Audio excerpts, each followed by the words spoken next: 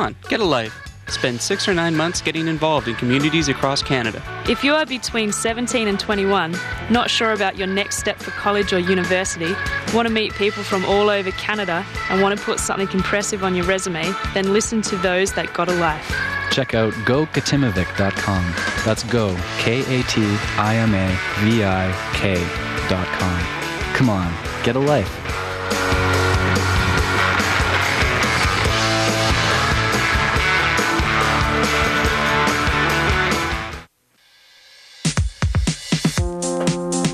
Hey there. Happy Wednesday, everyone. My name is Tracy Fuller, and this is the Arts Report for Wednesday, May 27th, 2009. It's another beautiful day out there. I don't know. It's not as though I have a deal with Mother Nature to make every Wednesday wonderful, but for at least the last couple of weeks, Wednesdays have been wonderful days around here. So, a big happy smile going out there to all of you. I hope you've been enjoying the sunshine, getting your vitamin D, but also heading out to enjoy your local art scene. I know I have been as much as possible, and I've been sending out my reviewers as well. So, as per usual, I have an action-packed show for you today.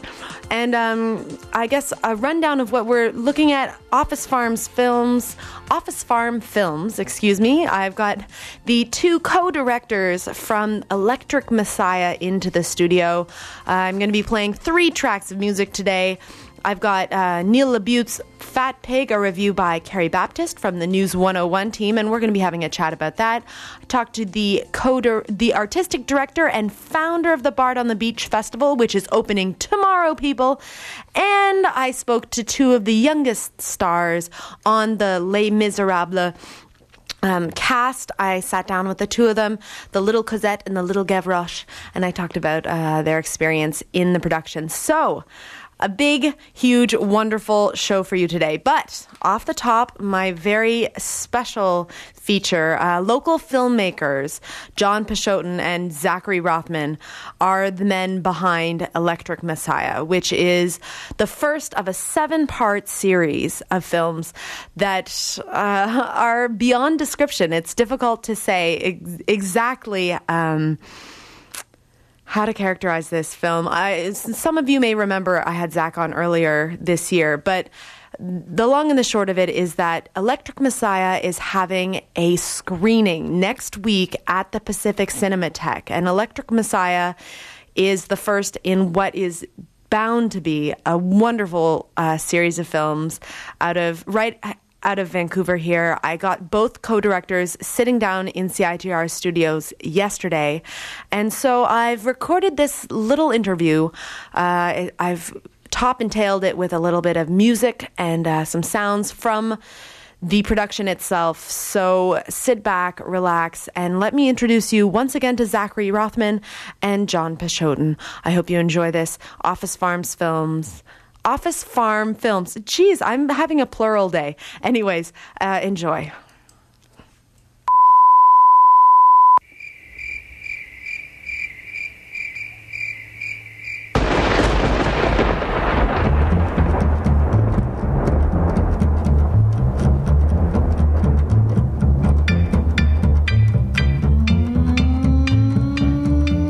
Hello, my name is Zachary Rothman. I'm the co-writer, co-producer, and co-director of Electric Messiah, the Office Farm series, Part 1.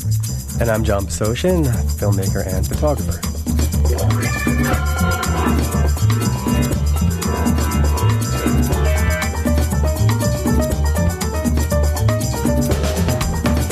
All right, well, our listeners may remember that I had Zach in the studio in the fall to talk a little bit about the film, what it's about, and what you guys were doing. Mm-hmm. But it's quite a few months later. You've got a screening coming up at the Pacific Cinematheque next Tuesday night. Woo! Yeah. Can both of you tell me where you've been from that point and where you are now?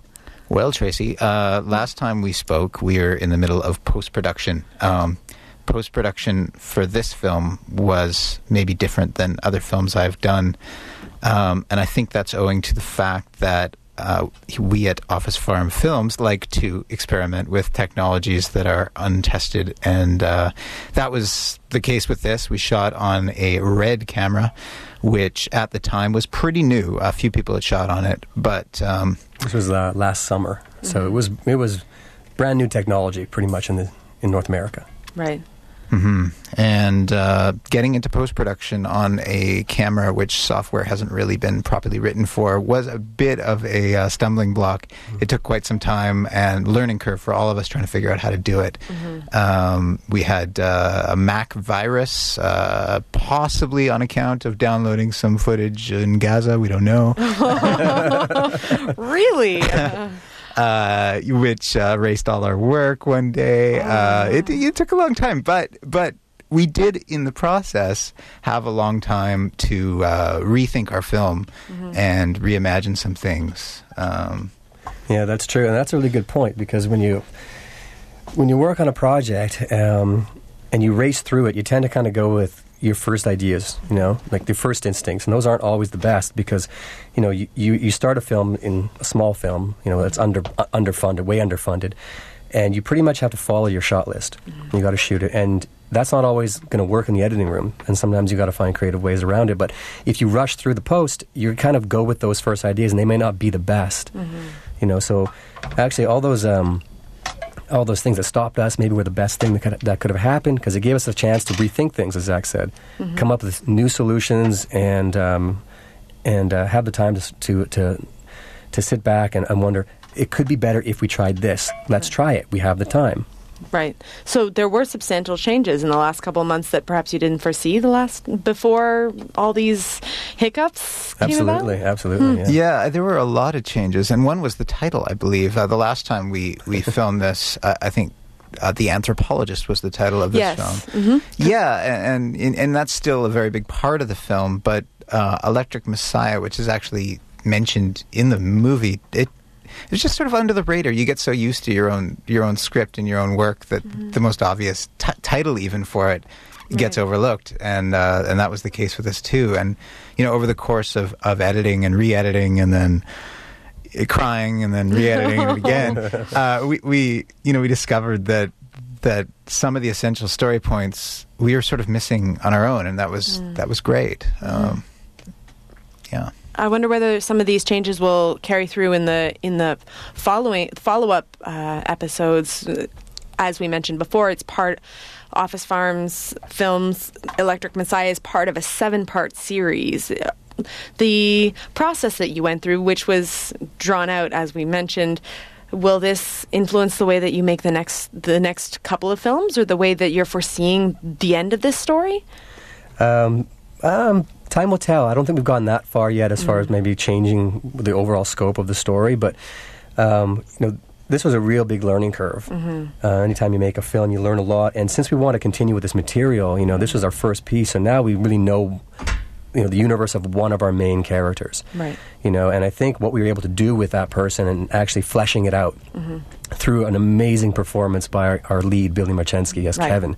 Who listeners might have recently seen in Leaky Heaven's production of Antigone, which was amazing. That's right, yes. And I haven't seen it yet. Zach saw it the other day. He was very impressed by his performance. So now that we know what we can do with the material, we think it's even richer than when we first wrote it. Started writing it 5-6 years ago.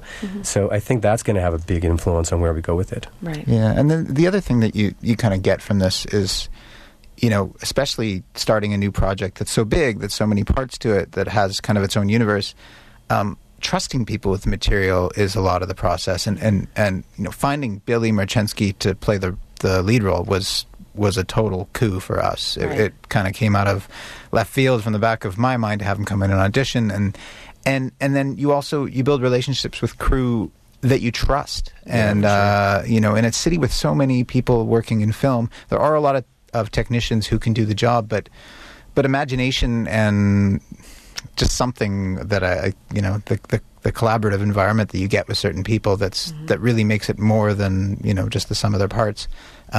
That's something that's really special, and we have kind of a core group of people now that we work with, that we continue to work with, and that that came out of it, and I think that makes the next one so much easier. And I would imagine from an outsider's perspective, if someone is interested in investing in you guys after seeing this screening on Tuesday and wanting to have the follow-up episodes and help make that happen, it's considering all the stumbling that you've done to get this here, you're totally ready to go to the next step and get those next series out there. I'm wondering whether or not, obviously when you bring a large audience in front of a film for the first time, that's a huge learning experience as well. What are you expecting next Tuesday, or what are you hoping? Well, we're hoping that people laugh mostly in the right places. I think because it's a black comedy, so we're pushing the envelope at times. Not everybody's going to like it or get it in the right places. So I think we'll learn a lot from our audience. This will be our first big screening. Actually, it'll be our first screening of any sort with the final film.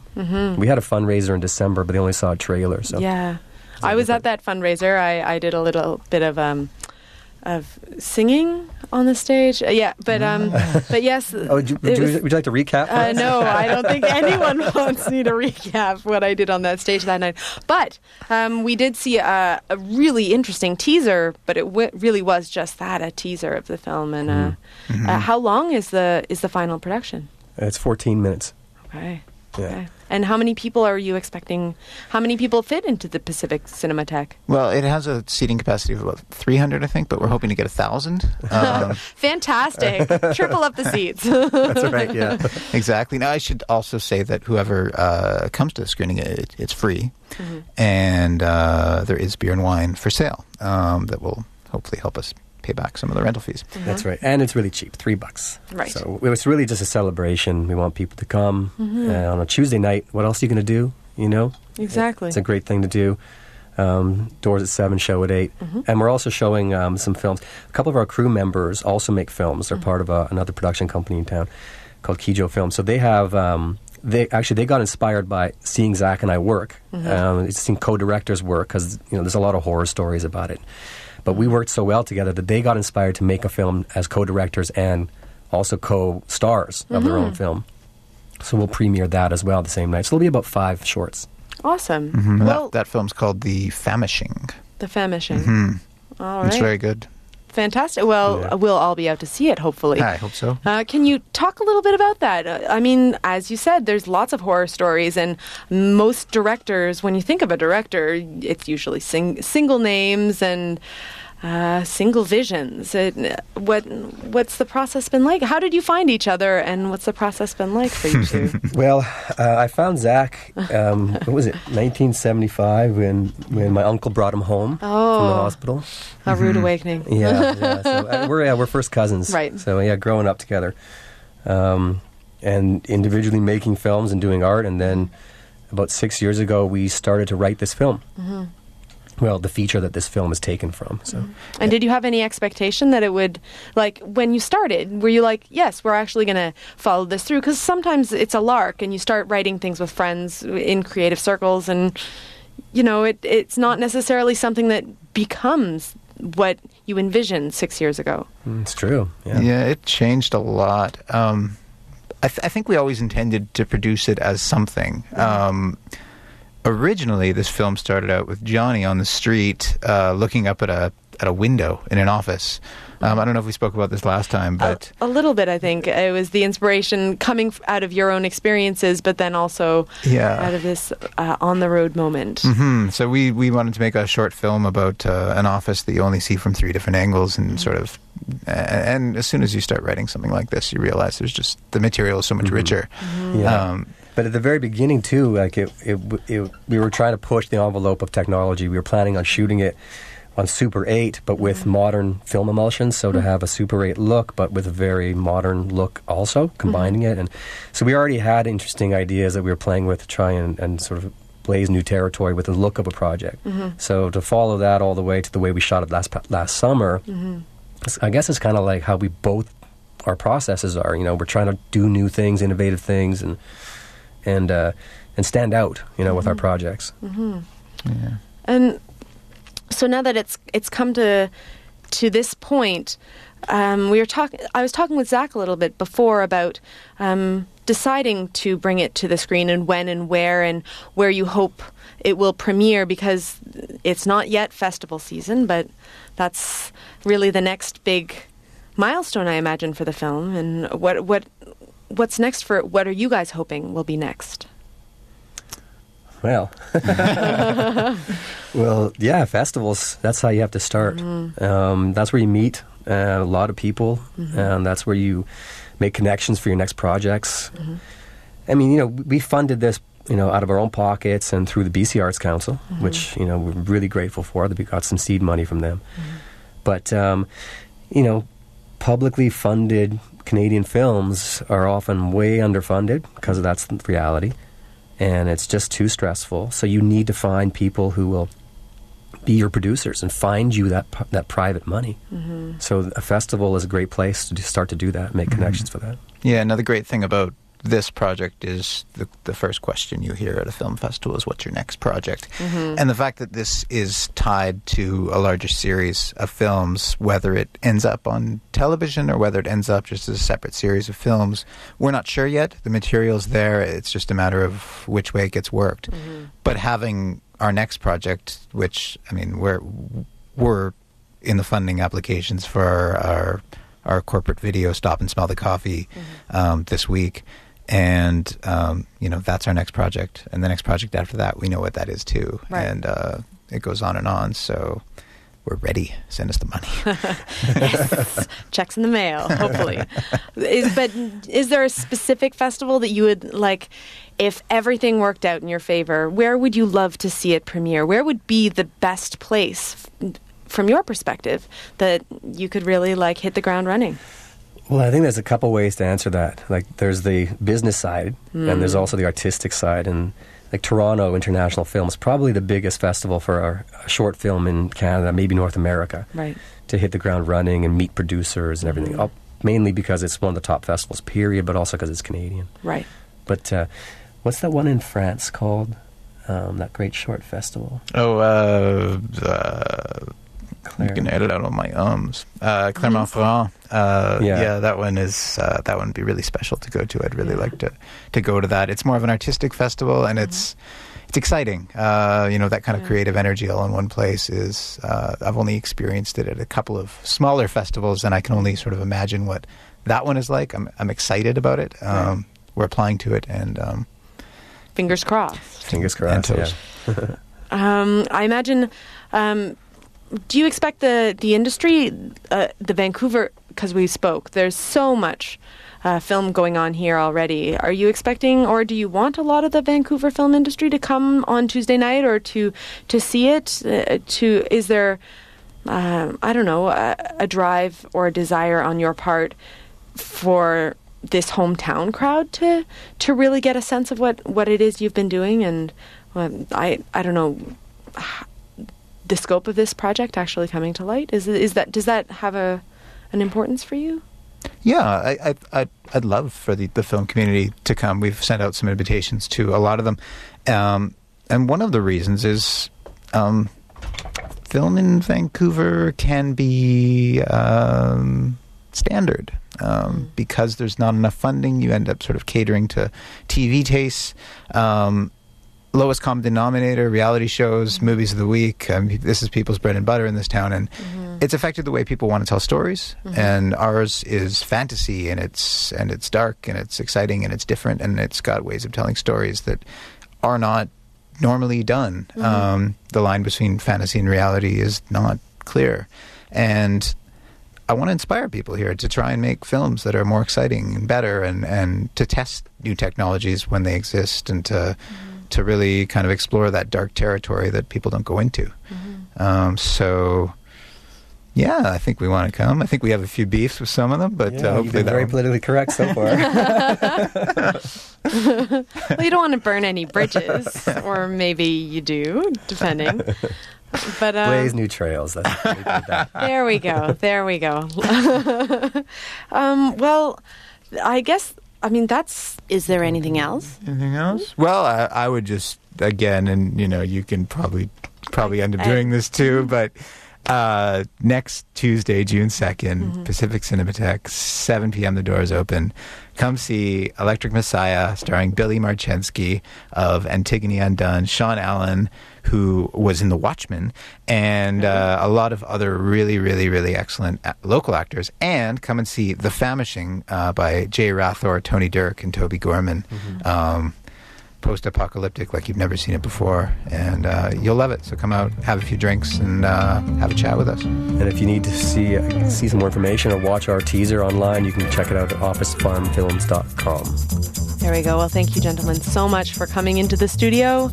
Best of luck, and I will be there next Tuesday, and I hope that all of our listeners come out.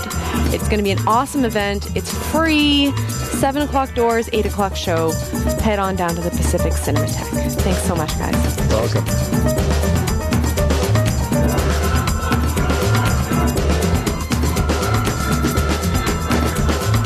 And the sweetest of dreams to you and yours.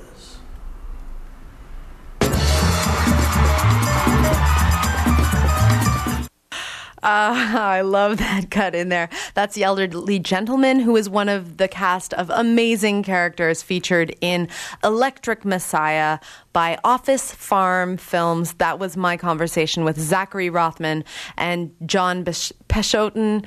They came into the studio yesterday. They are both talented and fantastic individuals. So, to recap, even though the directors said it best themselves, next Tuesday night, that's May 2nd, at the Pacific Cinematheque, head on down for the free screening. Drinks are $3, people. I mean, you're not going to get a better deal than that. And after the two films, Electric Messiah and The Famishing, Duncan McHugh, our very own CITR DJ, will be hosting a Q&A with both directors.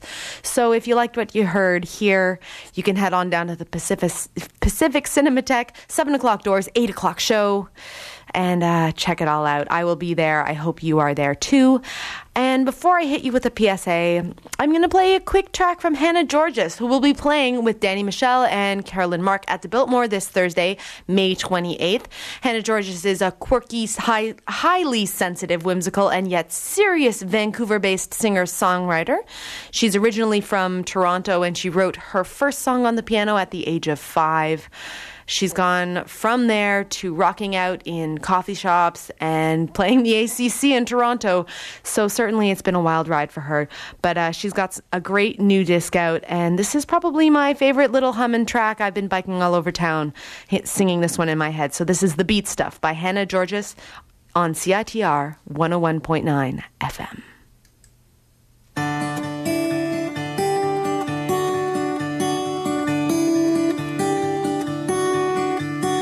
It's like you said, this is way too tough. We've got no way to make it out there all alone. Out there on our own. When times get tough, you got my back. Don't know what I'd do without you, I'd be all alone. Out there on my own.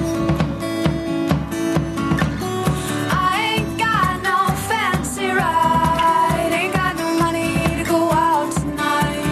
All I got is this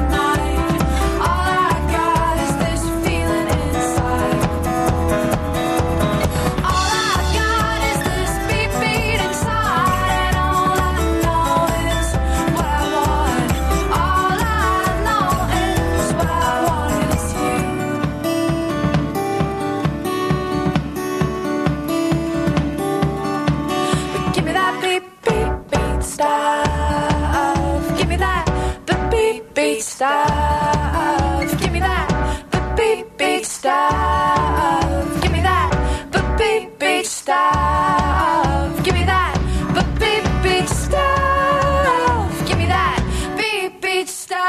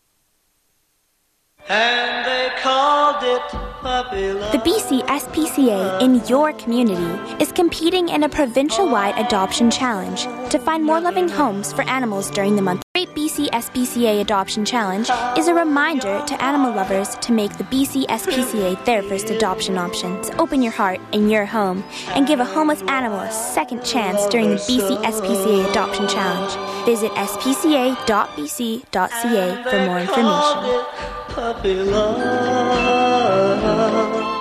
Oh, puppy love. It's about 5:30 here in Vancouver. This is the Arts Report on CITR 101.9 FM. I'm Tracy Fuller. Now, I had the great pleasure to head out to see the new production of Les Miserables, which is playing at the Stanley Industrial Alliance last week, and it is a fantastic show. For any of you who have seen it before, often it will get this huge production on a major stage with revolving scenery, and it's just spectacular. If you go to see it as a child, you're just captivated. It's impossible to discern where things are coming from. There's explosions, there's highs, there's lows, there's stealing bread, it's just one of the best musicals in the world, absolutely, bar none. But I know that the first time I saw Les Mis, I was about 7 years old, and I absolutely was dying to be Cosette. The young Cosette has Castle on a Cloud is her one major belting tune, and God knows I wanted to be that girl. I sung that song so many times, it was ridiculous. And I'm sure that many young boys who have dreams of being involved in musical theater also have thought of being the young Gavroche character, these two very strong, young, independent voices in this overall amazing musical. So I decided that I wanted to get in touch with the younger stars of Les Mis, and I sat down with two of them last week, and I've put together this little mashup of some songs and some of our question and answers. I hope you enjoy it. They will introduce themselves at the beginning of this tape. So from Les Mis, the new production at the Stanley Industrial Alliance, here is Little Cosette and Gavroche. They laugh at me, these fellas, just because I am small. They laugh at me because I'm not 100 feet tall. I tell them there's a lot to learn down here on the ground. The world is big, but little people turn it around. I work in Rothman. Hi, I'm Joshua John Michael Ballard, and I'm playing the role of Gavroche in Les Miserables. My name is Emily Matchett, and I play Little Cosette. What was it like to get involved in this production? Had you ever heard the music or seen the musical before? Yeah, I've done this show very many times before, at least like 5 times, so I really knew what I had to do and stuff. So in the audition process, were you pretty confident that you were going to get the role? The first one, no, but when I got the second callback, I was pretty confident. When I got the third callback, yeah, I was so confident. Is this your career? Is this what you want to do for the rest of your life? Yes, definitely. How did you figure out, or how did your parents figure out maybe, that you are destined for the stage? Well, my mom and dad have been involved in theater for a long time, and I loved doing singing and all that. Do you sing together as a family? Yes, in the car, and trips. What will you remember about this production? When you've already done it 5 times and had a lot of experience, what's special about this particular production? It cost a lot more. And the set's way better. And you? It's my first professional musical ever done. You'll probably remember it for a long time. Do you have a favorite character in the production? I'm a fan of Mr. Thenardier. I think he's really funny. Those are the 2 innkeepers, the husband, and you. Do you have a favorite character? I like every character, but Thenardiers are really funny. What is your favorite part of Les Mis when you're watching it and performing it in this amazing theater with all these people? What's your favorite part every night? To tell you the truth, it's also fantastic. I can't have a favorite part. When you're on stage twice every Saturday and Wednesday and almost every other night, what is it still exciting every time you go out there? Yeah, every time before a show, it's crazy. I always get that funky feeling. I kind of hide it and don't let anybody else know, but I'm telling you now, so. I think maybe everyone gets it. Do you get it as well? Definitely. Every night? Definitely. There is a castle on a cloud. I'd like to go there in my sleep. Aren't any floors for me to sweep? Not in my castle on a cloud. Over the past month, you've been rehearsing probably nonstop. What are some of the most memorable days that you've had? Probably the very first day I went, and I think I was the last person to join in the rehearsal process. So I got to stand up in front of everybody and introduce myself. Were you nervous? A little. Do you want to continue acting in musicals for the rest of your life, or what's the next step for you? I do want to continue acting, but I also want to become a SWAT agent or a baseball player. A squad agent? SWAT. Oh. It's like a special police force. It's kind of like a counter-terrorist type of thing. Wow. And an actor and a baseball player? Oh, no, baseball is just like a hobby kind of thing. Okay. Wow, you're a very ambitious boy. So what's it like to work with all these other really amazing singers? Everybody is just so fantastic and kind and nice and talented. And you'll be on stage for just about a month. Are you worried about losing your voice or something like that? A little bit worried. I have to watch myself that I don't yell at my brother or anything.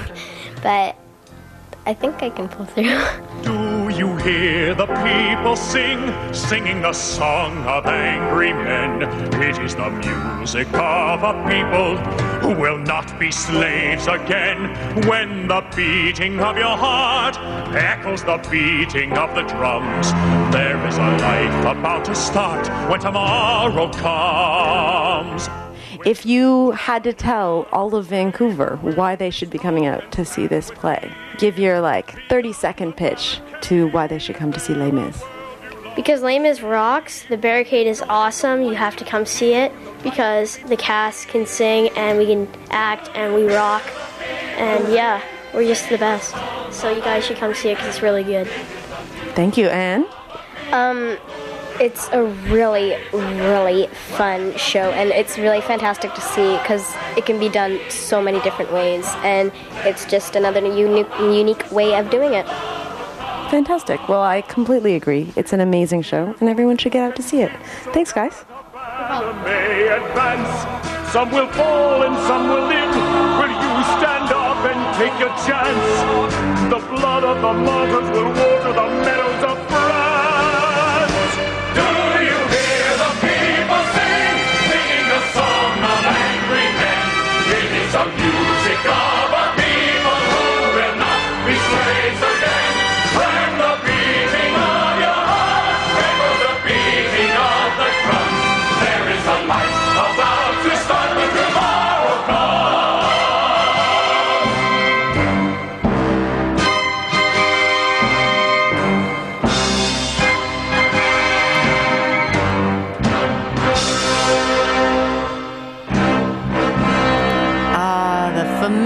favorite tune of Les Miserables. I have to definitely give a big thanks to Emily Machette and Joshua Ballard for sitting down with me. They are two fantastically talented young people, along with the other amazing cast members. Les Mis, it's on at the Stanley Industrial Alliance until July 19th. Check it out. You won't be disappointed, I promise you. And another show you could check out and not be disappointed is on at the Biltmore this Friday. Junior Major is actually a band with one of the band members I went to middle school with. So I knew this kid when I was like 9 years old. But they're playing along with Way to Go Einstein and Fake Shark Real Zombie at the Biltmore this Friday night. And so here's a track from Junior Major's new album. This track is called, what is it called? Fool's Gold on CITR 101.9 FM.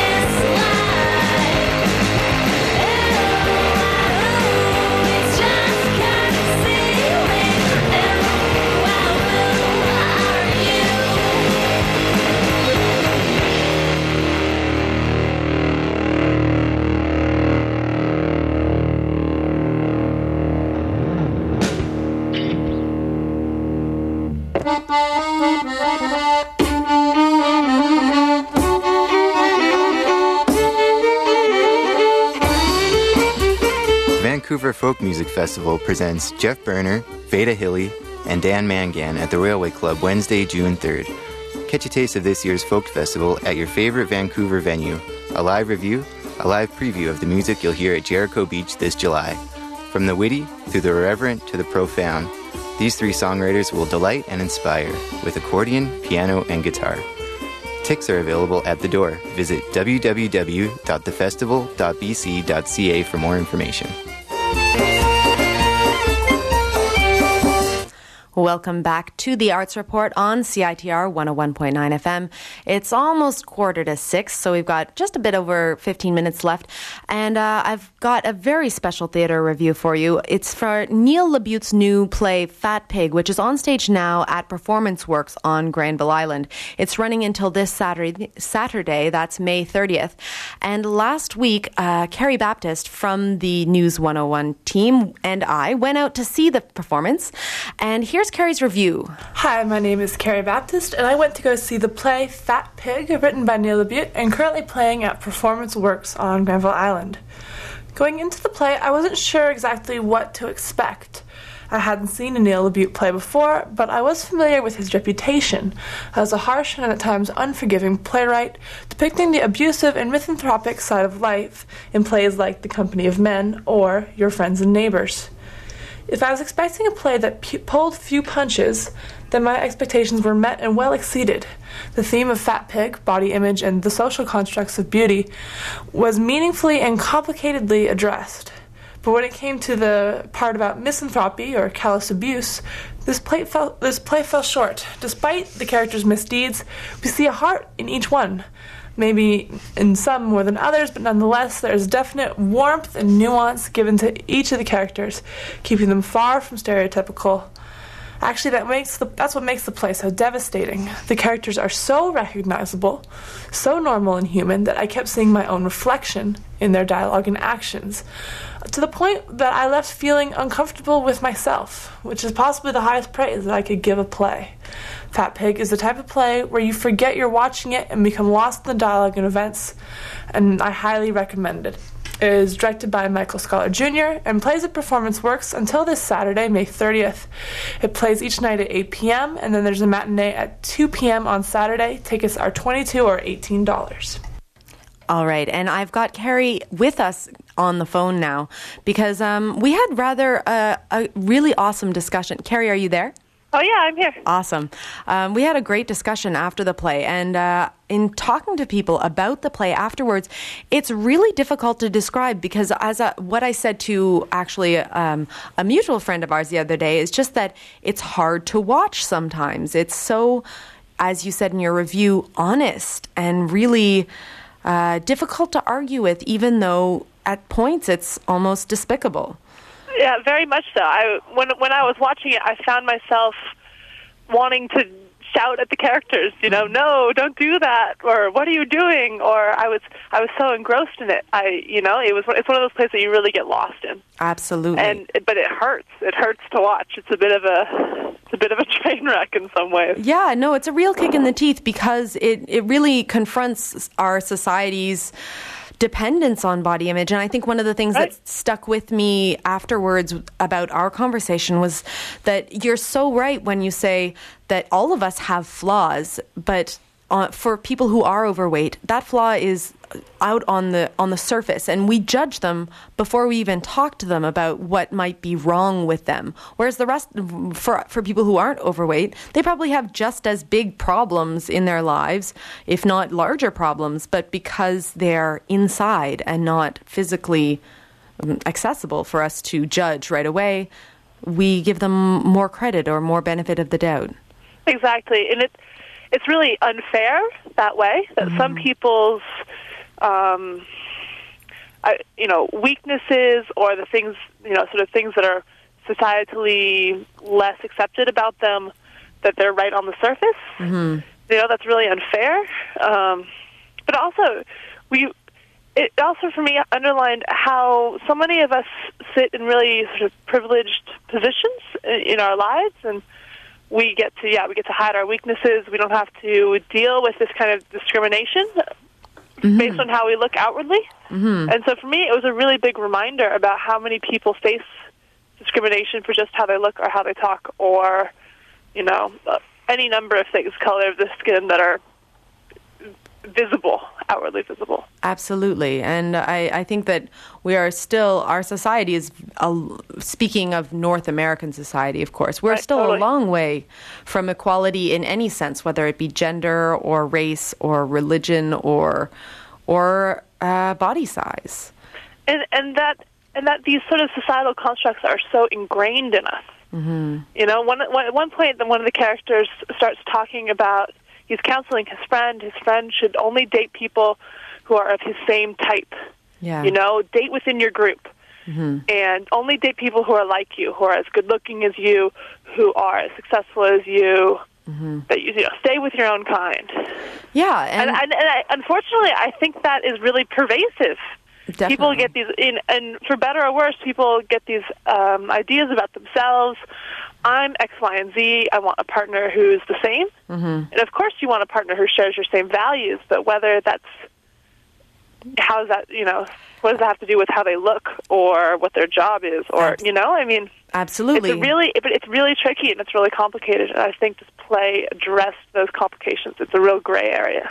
Because the main character falls in love with a woman who's overweight, and we see him struggling trying to tell his friends who have very pronounced opinions on dating fat people, and you see him struggling with his own idea of what's right and what's wrong, and him trying to do the quote-unquote nice thing or the good thing following his heart. But in the end, he's unable to let all the societal judgments and all of his own insecurities with the relationship roll off his back. And so it just doesn't work out.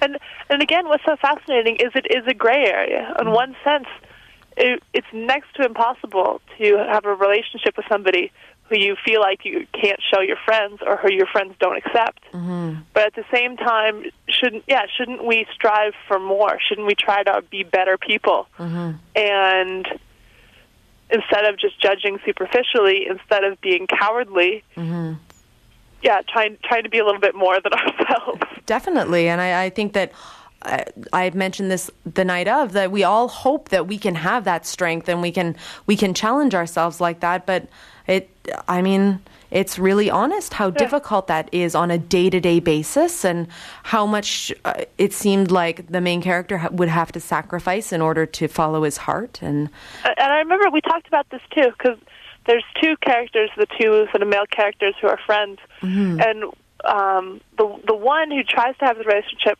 with the fat woman, we can almost criticize him because he's trying to be a better person, but in that there's some kind of deception, or his friend who makes no bones about only dating good-looking women, and that's just his shtick. But at the same time, he's honest, and it's brutal, but nobody's going to be misled by him. You know? It really is such a wrenching feeling, because the friend who is openly prejudiced against fat people is at least honest about that prejudice, whereas the main character who is trying to follow his heart has the ingrained prejudice and is not willing to admit it to himself or to his partner, and in the end it ends up hurting them both. Yeah, I think that's why this play was so great and yet so uncomfortable for both of us while we were watching it. Because we don't want to say that the friend who is just who owns up to his prejudice, we don't want to say that he is in the right on this. No, we certainly don't. But there's all these weird entanglements. It's really uncomfortable and really ambiguous. Definitely. And I think one thing that it reminds me of is that in the theater, you're sat in a fashion to the stage that you see the audience on the other side of the stage. So not only are you watching the play as it unfolds, you do see the responses and the reactions of other people. And sometimes other people are laughing, and then sometimes other people are absolutely just cringing, as I was in many a moment. And it's fascinating to see that as well, because everyone's response to this will be different. And I think from men to women, from larger people to smaller people, to anyone who's grown up in society or in different societies where the shape of someone's body is valued in a different way. I think there's so many important ideas that are going on in this play. And also, from that seating arrangement where you're not only watching the play but you're watching the audience, it makes it more personal. Definitely. You can't just abstract this into the ether. This is because the audience, the other section of the audience is watching you. You're part of it. You're implicated in it. Definitely. There's no escaping, away and just pretending that this is a nice story and walking away afterwards. And the way that it ends, it's almost, you want to clap because it's been done so well, but you also it's such a wrenching ending that you just, it's like, I don't want to clap for the storyline, but I need to applaud the actors who do by far an amazing job. Yeah, it's like a stunned silence moment. Which is one way to indicate you've done an effective and wonderful job as a theater company. Very much so. Well, Carrie, thank you so much again for going out to see it with me and for reviewing it for the Arts Report. We hope to have you. No problem. We hope to have you back reviewing some other things in the very near future. I'm sure. All right. Well, we'll talk to you soon. Great. Bye. That was Carrie Baptist from the News 101 team.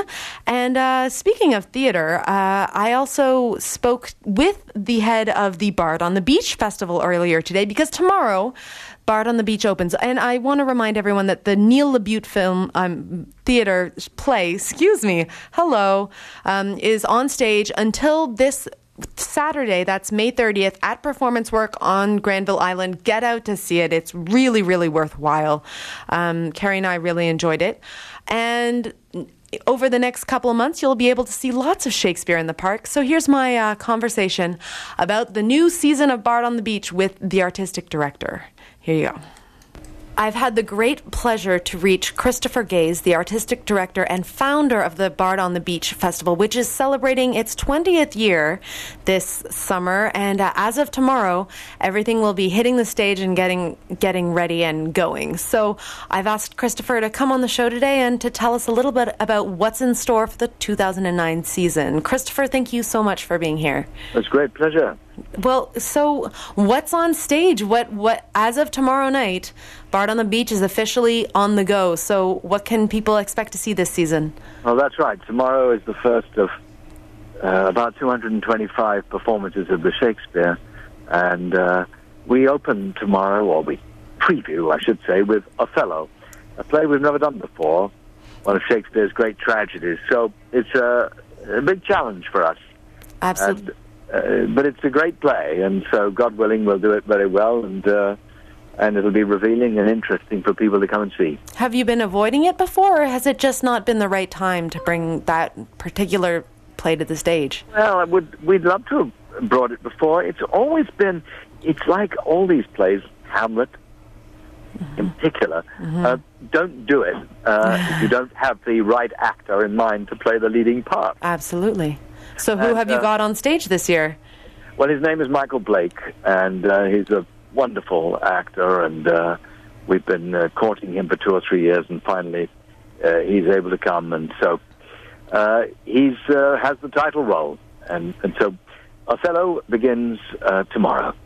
And then we follow that, I think about 10 days later, with the Comedy of Errors. Right. And which I'm in. Fantastic. That put you off?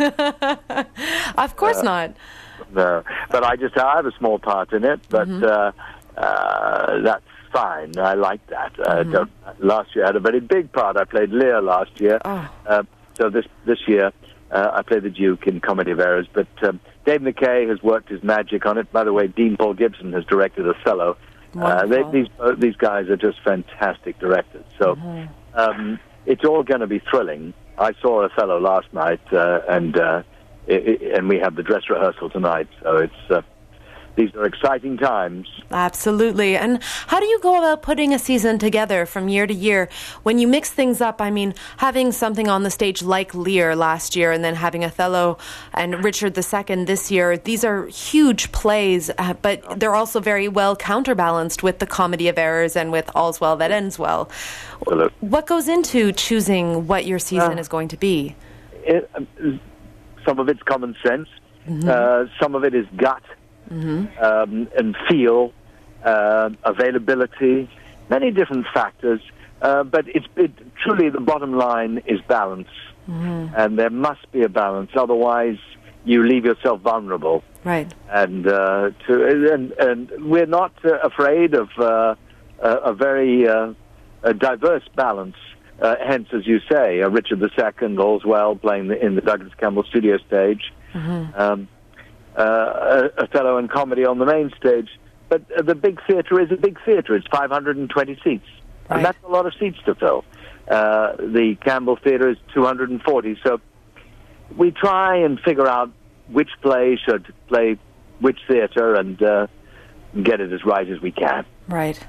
Well, I mean, I know that there was concern earlier in the year whether or not the very usually packed and well-attended Bard BQ, which is the mix of the barbecue and the play and the stellar fireworks in July, there was questions earlier in the season whether or not that was going to happen this year. That's right. It's a tricky thing for the fireworks society to pull off, because it's massive in scope and needs a lot of sponsorship. Mm-hmm. And this is a difficult year for sponsorship because of the economic downturn. Absolutely. But anyway, they've managed to finesse it, and we were all set, frankly, if they weren't going to go ahead to insert some matinees and other performances on those particular days, the Saturdays anyway. Mm-hmm. But it's exciting for Vancouver. It's exciting for Barnum. Now, I'm sorry that this interview comes to a close here. We had some technical difficulties at the station earlier today, so I wasn't able to get to the end. But it is an exciting season that will be heading onto the stage tomorrow. That's Bard on the Beach, breaking out with their production of Othello. I will be sending my theatre critic, Paul Riviere, out to see that performance next Thursday. So if you tune into the News 101 broadcast next Friday, he'll have a good review of that for you all out there. And can you believe it? We've come to the end of another show. Thank you, as always, so much for tuning in. And thanks to all my fantastic guests this week. A real great devotion of time by other people and people doing amazing art in this city. So, as per usual, let me please encourage all of you to get out there, go see some shows. The Neil LaBute play Fat Pig is on until this Saturday. Les Mis is running right through until the middle of July. And next Tuesday at the Pacific Cinematheque, head on down for a free screening of Electric Messiah by Office Farm Films. And until then, I will have to leave you here. My name, again, is Tracy Fuller. And if you want to get in touch anytime, you can always reach me at arts@citr.ca. And to leave you today, I'm going to play you a track from Peaches, a.k.a. Meryl Beth Nisker, who is an electronica musician par excellence. She's got a new album out called I Feel Cream, and it was released just at the beginning of May. And she'll be playing at the Commodore Ballroom this Sunday night. That's the last day of May, alongside Drums of Death and CITR's very own DJ Betty Ford. So here with the first single from her new album, it's called Talk to Me on CITR 101.9 FM. Thanks so much for tuning into the Art Sport. Come back and meet me here again next week. Have a great week. Enjoy the sun and take care. Why don't you talk